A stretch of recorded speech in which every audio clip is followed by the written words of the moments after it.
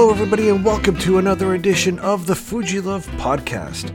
This is the show that is all about the Fujifilm GFX and X Series cameras and the photographers who use them. I'm your host, Mark Sadowski, and this show is brought to you by Fuji Love Magazine. For the latest and greatest in all things Fujifilm X Series GFX, head on over to fujilove.com.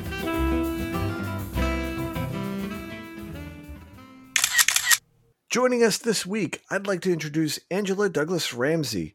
Angela is a phenomenal documentary-style photographer, would you say, Angela? Yeah, definitely. A little bit of fine art these days, too.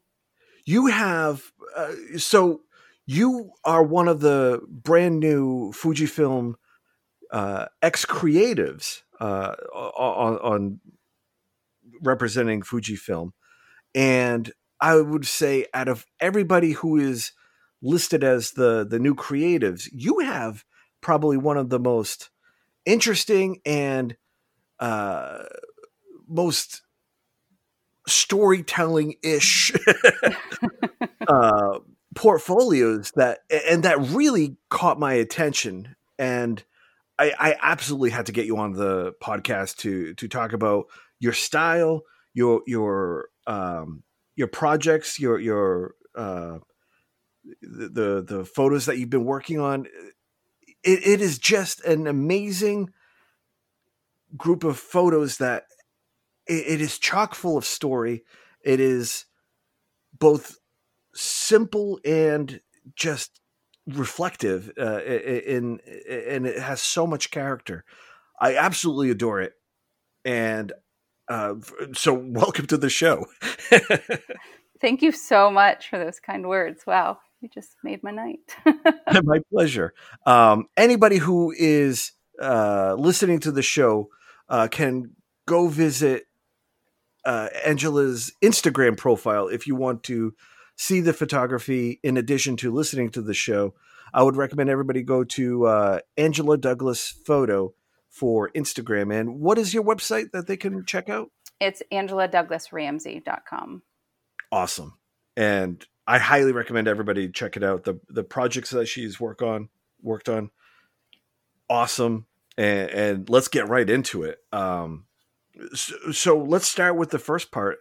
Being an ex-creator, what has that been like? That's a new quote unquote title that Fujifilm has announced this year. And what has that meant for you and your photography? And what does that entail? So that is something new for me. I mean, I didn't even know about it until really the call came out. And it's been really amazing. Just one, being able to connect with all of these other super talented photographers and chatting with them, the conversations, the access to the Fuji gear that I have has helped a ton with projects, and just even being able to troubleshoot with them about things, my work being up on their website, having the possibility to do workshops, especially once we're in person, is another thing that I'm really excited about. And I love Fuji, so I would do this no matter what, because I tell people that when I got my first Fuji camera, it literally was like an extension of myself. And it hasn't left my side since then. And I'm always talking about it. I'm always trying to sell it to my friends. And I'm like, I need to get a commission, please. Because I'm always like, oh no, you need the Fuji. Don't buy that. Yeah. So what are you using right now? So I have the X-T3. I'm actually going to buy the X-T4. It's on my list of to-dos in the next week or two. And then I have the X100F, which that one is that's my baby. Actually, it's my second X100F, because the first one I used it so much and I took it to the beach often and it got sand and just died on me. Aw. Yeah. X100F it is like the passionate choice among photographers that I've noticed. Everybody will upgrade, but once they get to the F, there's something that makes them stop. I know Kevin Mullins adores his Fuji X100F. Everybody anybody in the know has heard him on the show Mm-hmm. and so forth. But a lot of photographers really dig that X100F. What is it about that camera that really speaks to you and is preventing you from upgrading to the next version? So I always was carrying like a really big camera around. And as a documentary photographer, I was carrying my camera everywhere with me. It was in the car. I was like shoving it in bags, and it was cumbersome. And Yeah. so when I first got the X100F, it was so small and so light, and it was quiet with the leaf shutter. I could be doing street photography. Sometimes people wouldn't even know I was taking their picture. With my kids, who I document almost every single day, it was so small and incognito that I could get really raw, candid moments where before I couldn't. Yeah. And I also loved, and I learned from that camera, is that I work really well when I have, I guess I want to say like parameters, right? I mean, because it was a fixed lens, and it was, so I was stuck in that box. And when I'm stuck in that box, I find myself really pushing myself creatively because I'm stuck in the box. Yeah. And after that, I actually put myself in a box all the time, not literally, but to force myself to just be more creative within my spaces. So I've grown so much as a photographer, and I'm I shoot looser. So I shoot from the hip with it all the time. It's just amazing. You know, I mean, it really is. The limitations have allowed you to be more creative. Yeah, so much more. I think before there was so many choices that I had to make, and I was always thinking about it. And now I'm really just thinking about the shot, and the camera is so intuitive to me because I learned on film. So when I got it, I was like, oh, this is so easy. You know, it was just, it was like starting back in high school all over again. And I shot on film for, oh my gosh, 10 or 15 years. So it was simple. Yeah. So let's go back 10 or 15 years to we'll go back to the gear itself. But so looking back, reminding you of your first photos, what were your first photos? What got you hooked into photography? So I went to an art school that I actually teach photography at now, but I was a dancer and I hung out with all the art kids. And it Nice. always, yeah, it was What super kind of cool. dancing? Modern. Right on. Yeah, it was And fun. where'd you go? It's called the Governor School for the Arts. Okay. So it's an amazing school. It's all types of visual arts. They have such great students that come out of there. One of the girls from Umbrella Academy is a GSA alum. The girl who has the lead role as Tina Turner on Broadway is a GSA alum. I'm just going Oh, to rave up my school. yeah. Grant, what is it? The Flash? What is his name? Oh, Grant. Grant Gustin. Yep, he's a GSA alum. So Wow. yeah, really, it puts out some amazing, talented artists in all forms. It teaches you how to be a hard worker, I think, and have discipline. And I think those are really great qualities in a school. And so, yeah, I went there for dance. I danced every day for like 5 hours a day, but I hung out with the art kids and always had a camera. So I was always documenting my life. I have albums of high school and then graduated. What were you using back then?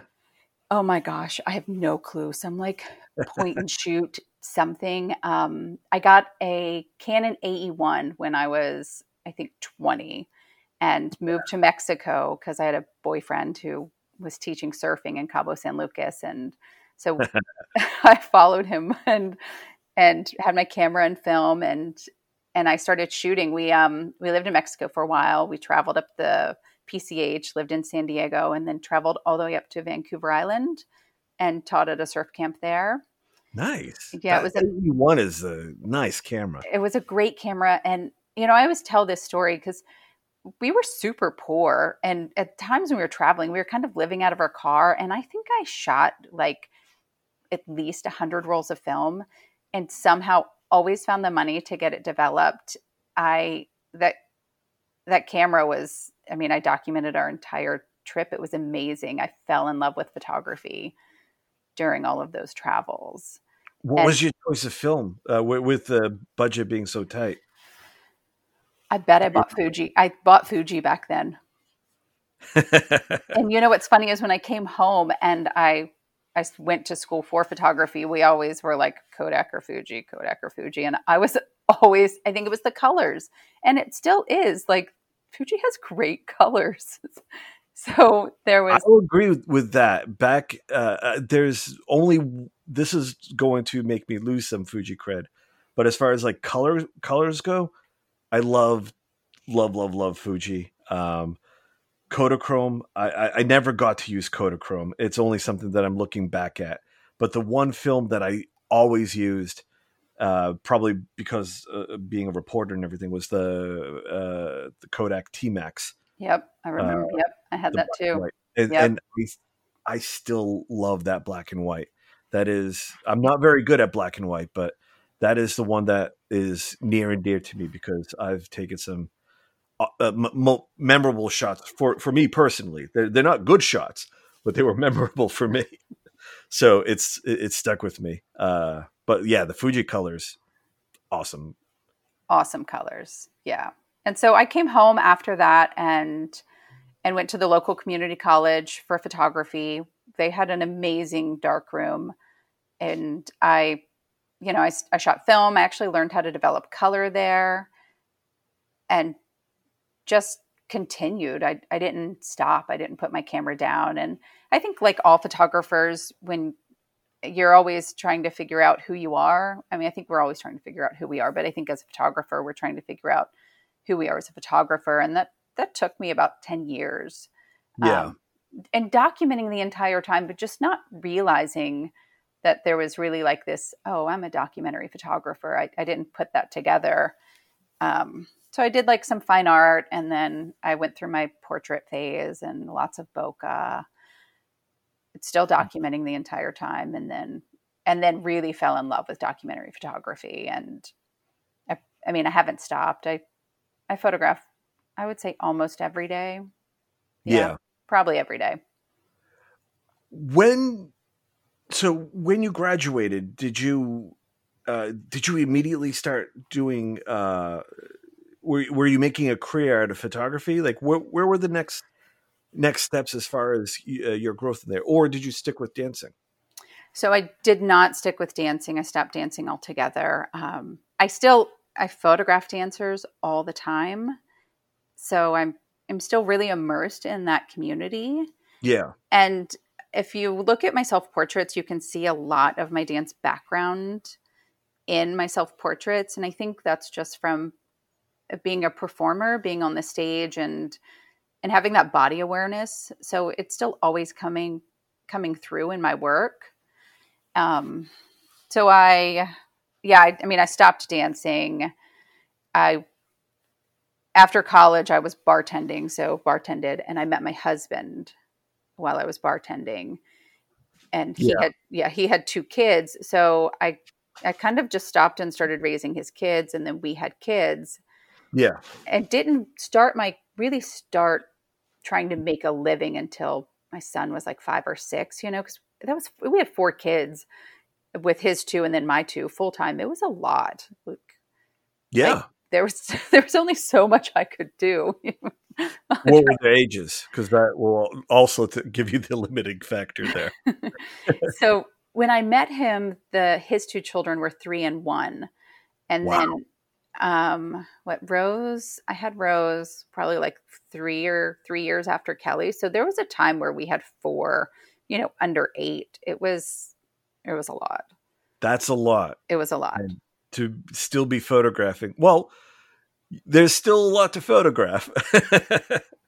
But yeah, as far as like making galleries and anything like that does put a strain on things. And the fact that you were able to do that is, it says a lot to your dedication, and that's pretty cool. So where was the next step after you found you got your footing in photography? Were you able to express yourself in like galleries, or the art world is something that is completely foreign to me.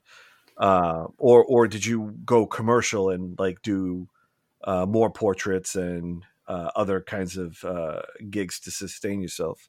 I started doing portraits and was really into portraits for a while, but still doing documentary, and then slowly evolving into getting into galleries. Like every once in a while, I would submit to a local one, and then every once in a while, I'd get an image in. That was a big learning curve. I'm trying to think of how to word this. I definitely made some mistakes along the way with learning how to work with the gallery.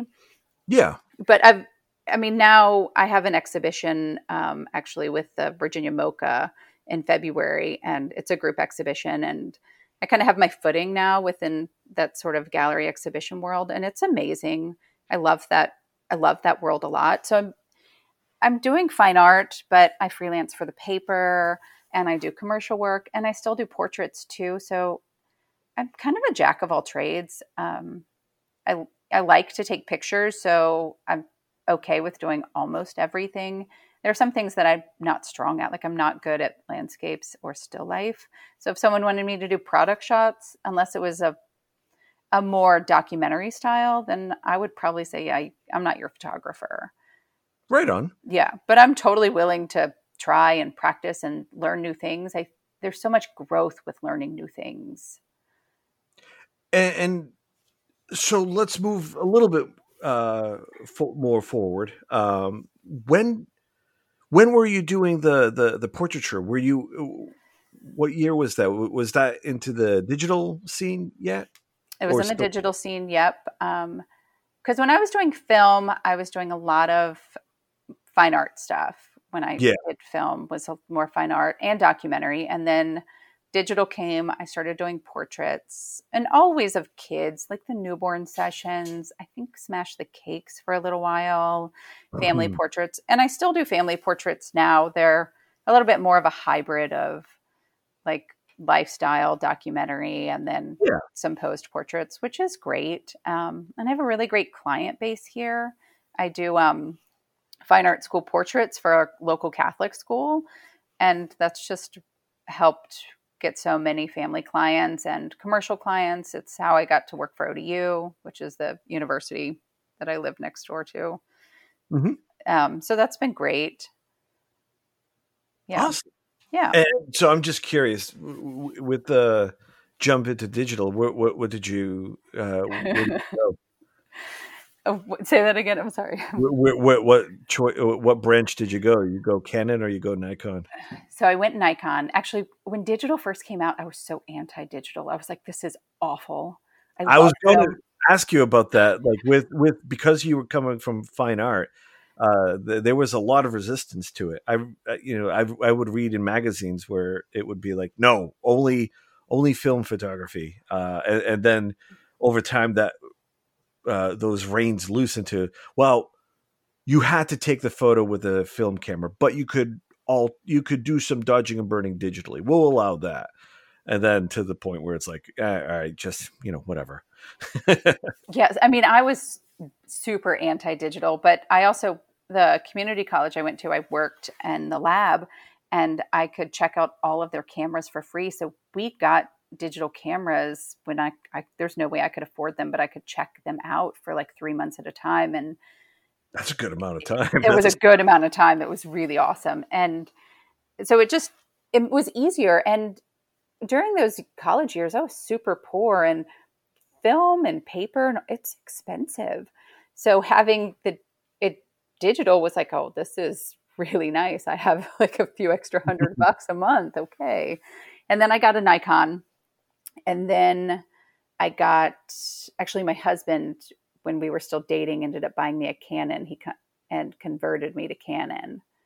And then I stuck with Canon. He didn't, I don't think he even knew that like when you have a certain type of camera, you know it really well. And and so I just ended up learning Canon. And so right now I can, like, if any of my students, because I teach high school photography, if any of my students have a Nikon or Canon, or, a Fuji, or some of them have Sonys. I can pretty much teach them how to use all of them. And that's a really nice skill to have. At this point, it's pretty straightforward. Yeah. I Sony is the only one that I always am like, I have no clue. Like Sonys, I feel like are super backwards for me. Oh, I mean, I hear stories of their menu systems. It's legendary. You know what? I've never used the Sony. That is something that I've. It's not without being curious. It just I've never had the chance to hold one, use one. When I do weddings, there are a lot of videographers that are using the Sony system, Mm-hmm. and I mean, it's not one of those things where I want to just, hey, can I try that? Can I fiddle around with your gear? Maybe break it, drop it. I'm kidding about that part, but curiosity is there, but never got to try it. Yeah, I tried it once and it just wasn't for me. Yeah. And I think it's, it's like finding a good pair of tennis shoes, right? It's like you just got to find the right pair. And once you do, it's like you just buy 7 pairs of them and just roll with it. Yes. Yeah, so that's how I feel about my Fuji. So I was at Canon for a while until I got the Fuji. And I love Fuji. So I just will never switch. Yeah. And that's a great feeling, I think, to have too. Yes. And at the start of the call, you mentioned something that I think it clicked with me, really resonated, in that you thought less and less of your gear, and that freed you up to think more and more about your project. Mm-hmm. Like the feeling of it being an extension just allowed you to produce more work. So with the Fuji gear in particular, like what is that empowered you to do with your personal projects? Like what have you created that Fuji just really allowed you to open up to? So over, I guess, quarantine, I started doing a self-portrait a day. And with my Fuji, it was so easy to, one, I could just put it on the coffee table, or I could stack up some books and I could set the timer, and then the process of kind of running back and forth for the self-portraits was really easy. And also, there was a good few months in the spring where emotionally I was not okay. And doing that one portrait a day, that one self-portrait a day, it gave me purpose. It gave me one thing to do. And it being a very just small, compact camera also simplified everything for me, which made it not being like this big chore that I had to do in a time in my life where I probably wouldn't have done it. I would have been like, oh, this is too much work. I'm not going to do it. But it was always on my coffee table. It always had a card in it. It was just so simple for me to just set it up and photograph and then upload. And I mean, I don't do much tweaking to anything. Like the colors are so perfect. It's like, I'm just going to do like a little contrast and some sharpening and I'm good to go.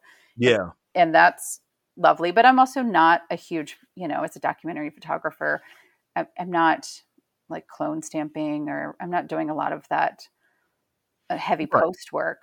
It's pretty minimal. So that was lovely. Yeah. Just out of curiosity, how long have you been in the Fuji system? Like what year was your first camera? Oh, maybe has it been like 4 years now? It's been 4 or 5 years now, I think. It was right. I don't remember when the X100F came out, but around that time. Yeah, it's probably around that time. And I often use the cameras as a gauge of time as well. I'm like, oh, when did I get it? And when I got that camera, I shot with it primarily. Unless I had some commercial work, I would switch over to the Canon, but everything else I was shooting with the Fuji system. And now I'm trying really hard to just primarily shoot with the Fuji system. So I am photographing the high school I teach at. We can't do yearbook pictures this year, and normally the school does the yearbook in-house. So Yep. it's a class I teach, and the students all help me photograph it. And because it's an art school, the kids get to be so creative with how they want their portraits. It's not just a run of the mill, like they come dressed up in costumes, or the dancers have their point shoes on. The instrumental, awesome. yeah, the instrumental kids have their instruments and all that other stuff. So it's really amazing. And so I've decided this year to drive around to everyone's house. I didn't quite think how hard this was going to be when I did it, because it's 370 kids. Yeah. And they live all over Hampton Road. So it's like 6 or 7 cities. But I'm shooting window portraits, and I'm shooting it all with the Fuji system. And that's awesome. That's awesome. It's awesome. Yeah. And so the springtime was, you mentioned it was particularly bad. Challenging, I would say, not bad. Bad is a bad choice of word. How else has COVID affected you with your business and with the galleries? I mean, you mentioned what it meant for the portrait work, but it a lot of traveling involved, yes, but it has become very creative endeavor. With a lot more mileage, give or take, but like, how else has this pandemic affected you? I definitely lost some business. I didn't, do my normal university stuff. It was really hard at the end of the school year, not having closure with my students and not having closure with my seniors. So the seniors at the school, they actually have an exhibition. So they work all year, finding a location and, getting it catered and printing and matting and putting all of their work up. And all of these students didn't get to have that.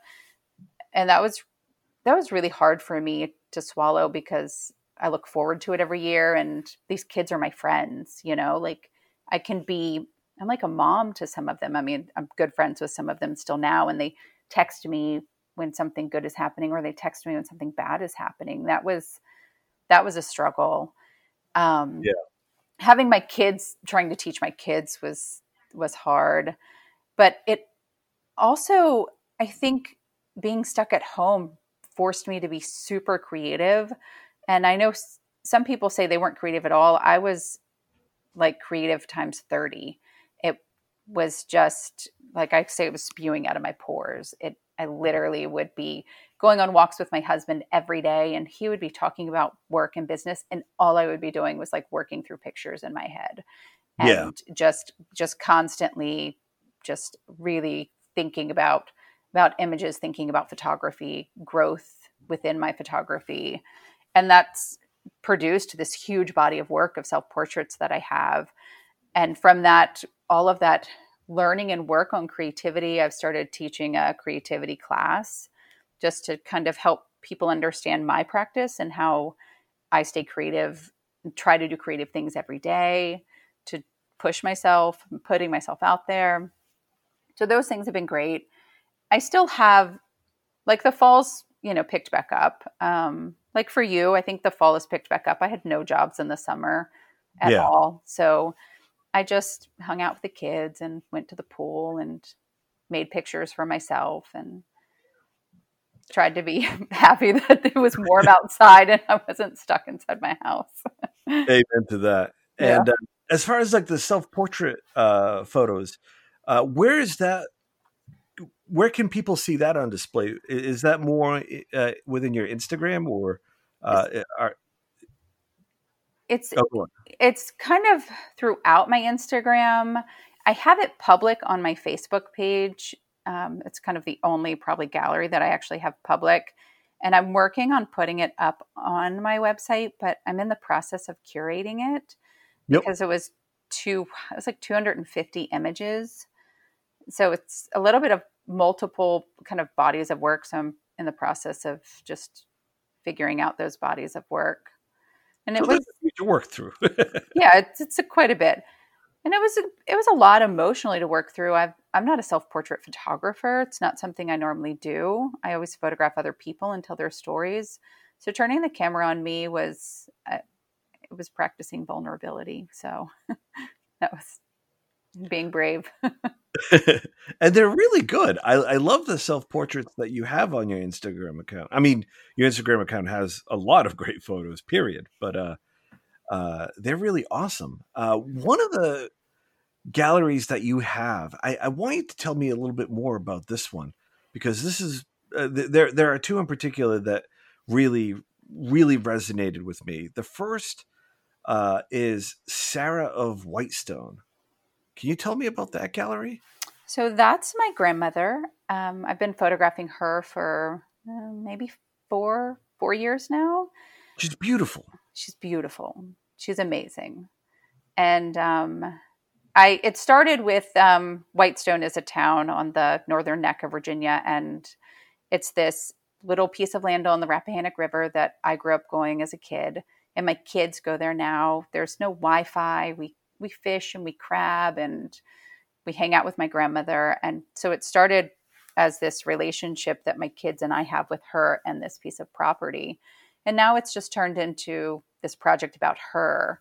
I've actually started recording her. So I go every 2 weeks right now and I go over her house and I interview her and I photograph her house and her. If we go shopping, I photograph her shopping. I'll photograph her for as long as she's alive. And we're kind of best friends from it. And if anyone's thinking about ever doing projects, I always tell people, think about doing things that are in your backyard, things that are easy to do. There are lots of things that I'd love to do that are 30 miles away, but I can't do that. But I can photograph my grandmother and I can tell her story. And it's amazing. Her mother, when she was pregnant with her sister, actually had the Spanish flu. So like I'm learning things I never knew about her life. Wow. Yeah. That was serious pandemic back then too. Mm-hmm. Kind of the reverse COVID. I think if the Spanish flu affected a lot more younger folks than older folks, if I recall correctly. Yeah, I think so. I think it was her oldest sister, and I think the baby passed away like 3 or 4 months from the Spanish flu. Yeah. But I had never known that there was even this sister, so. Wow. Yeah, the stories are really amazing. I love listening to anyone, any old person who there's so much history within the stories, all of the things that she's lived through is, what World War II, I think she was a spotter for World War II as like a kid. And really? I was like, what does that even entail? I'm not quite sure. One of her brothers was on one of the ships that got bombed and died. Wow. Yeah. Wow. Yeah. And then her and her husband started a tugboat company here in Norfolk. And, she worked in the 50s and was a businesswoman and was tough. And you forget about it when she's your grandmother and she's feeding you ice cream for breakfast. But, she was like a really strong, fierce woman, and she still is in her day. I'll go over there some days and she's like, oh, well, I just told this person this, this, and this. And I was like, okay, my grandmother does not need my help. I should listen to her. Amen to that. Yeah. I mean, and so you capture these wonderful, tender moments. This one portrait of her, she's half of the photo, and then the remaining half looks like some sort of pier in the background. But like just that joy in her eyes, you're able to catch that that mischievous smile, the eyes telling everything about her. It's amazing, and it really that getting that character is really something that you are amazing at. Thank you so much. It's a joy to photograph her. It's a joy to photograph anybody and to be able to tell their story. I always want to be as honest as I can about who they are and how they want me to portray them. And I just want to show her, as a person that I love and how caring she is. So it's nice. I miss doing that sort of stuff for other people. Like with COVID, I can't do that as often as I like. Yeah. And I miss it so much. I miss telling other people's stories. Like it hurts sometimes. I'll be like, oh, I just want to go over and photograph you for like a month and we'll hang out and become best friends. Yeah. So And go on. Yeah. So that I just miss it a lot. I think that's one of those things that I really miss. It really shows in your work. You have this great connection that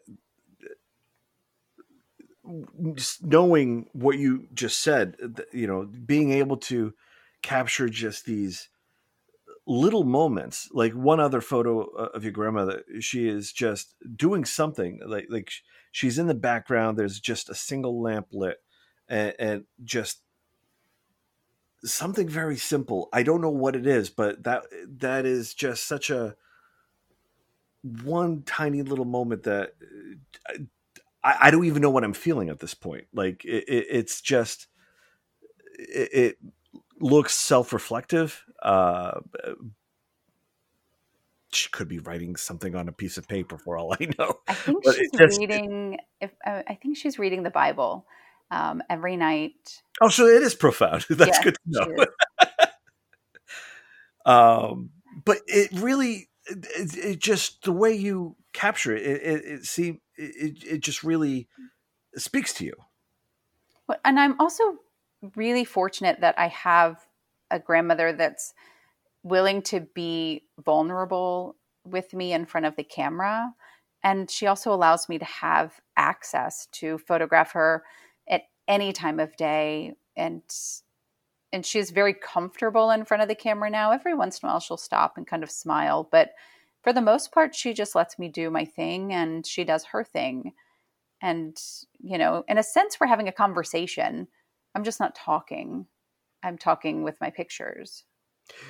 That's an awesome way to put it. It's a visual conversation. Mm-hmm. And I will steal that now. And I think if you look at all of my work, all of it's a conversation. All of it, I'm having a visual conversation because I'm expressing who I am. And with my grandmother, I'm expressing my love, right? Yes. With my self-portraits, I'm expressing who I am. And sometimes with those, I'm expressing parts of myself that no one's ever seen before through images. So I'm just telling a story of my life through my self-portraits. And looking through your gallery, that visual conversation just fits your entire style. It is. I mean that's an awesome description. I'm a little lost for words. That's pretty awesome. I'm going to write this down so I can remember to use this. There's one more gallery that I wanted to touch on before we have to sign off, but it is Slowly Drowning. It looks like you've captured a lot of floodwaters. Yep. So the neighborhood I live in Norfolk, Virginia, is pretty much sinking. It floods all the time. Actually, part of my backyard is constantly underwater. And I've always been really passionate about climate change. And again, I'm photographing something that's literally in my backyard. And with my hectic life, I knew I have to be really careful about my projects. But I'm so passionate about this. Like I just was out like last week trying, right now it's flooding at least once or twice a week, but it's fall, it's hurricane season, and the tides are always higher in the fall for us.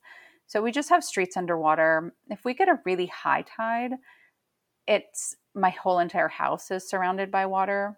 FEMA will go in and lift certain houses that have had multiple like flood damages. There's one 2 houses down for me that just got lifted. And so I'm photographing it. At first, I wanted to kind of show what the damage was like, but I sort of changed my tune to say that, well, yeah, things could be, things can be rough, and like my backyard's underwater a lot, and sometimes people's houses get flooded. We're adapting, we're learning how to live with the water, and we're just, we're making it work as a neighborhood, as a community. We're finding ways to make it work, and there's so many really great nonprofit programs here, things that are going on.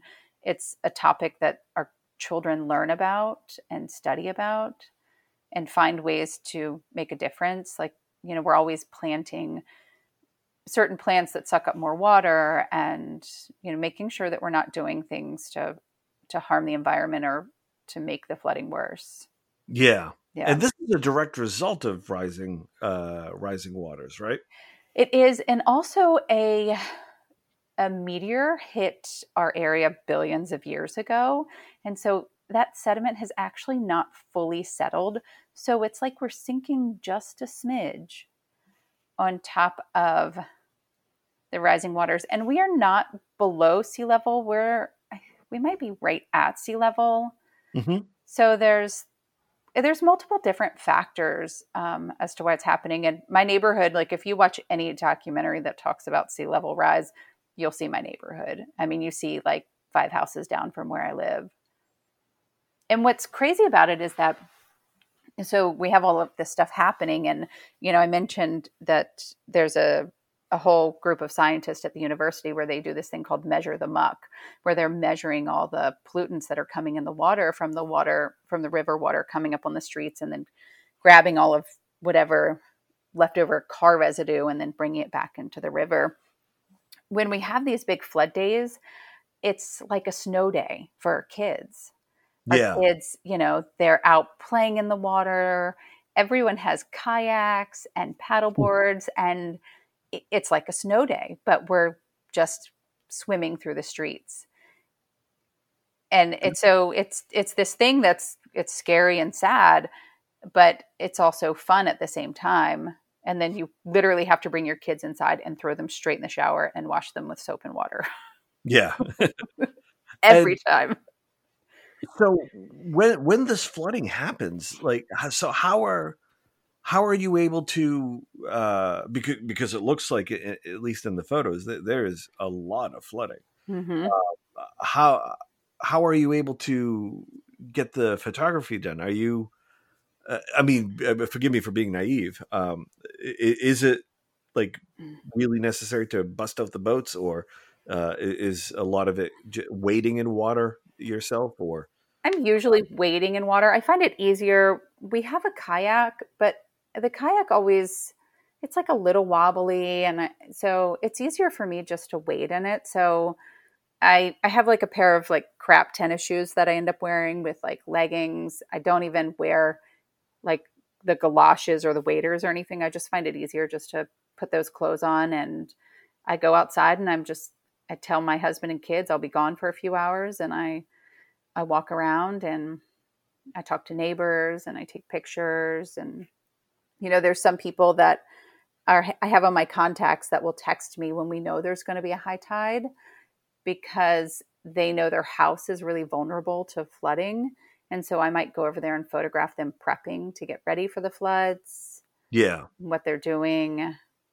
And we all are prepping if we know there's going to be a big flood. We're moving things out of the basement or off our garages where everyone's parking their cars blocks away. And you see people who aren't from the area, because this is a military town, and they don't realize that their street's going to get that flooded. And then you see them the next day and their car is like completely submerged. Or, college kids who think they can drive through the water, and then you see them just pushing their car back through the water like 10 minutes later. Yeah, I mean, it's crazy to think about, but when you don't live it. But when you live it, it's just like, oh, the street's flooded, I'm going to go this other way. Yeah. And we just drive around. We're so used to it. And how has this gallery been received publicly? So I haven't really submitted it a ton. To be really honest, it's been a struggle because I felt like I didn't have a subject. Hmm. And I'm learning that the subject is the neighborhood, but I've kind of started doing a sister project with it where I'm photographing it with Fujifilm. And then I'm grabbing floodwater. So I shoot a roll with each flood event. And then I get the floodwater from that flood event and I submerge the film in the water. Really Yep. For like 3 or 4 days. And then I pull it out and I let it dry and then I get it developed. interesting.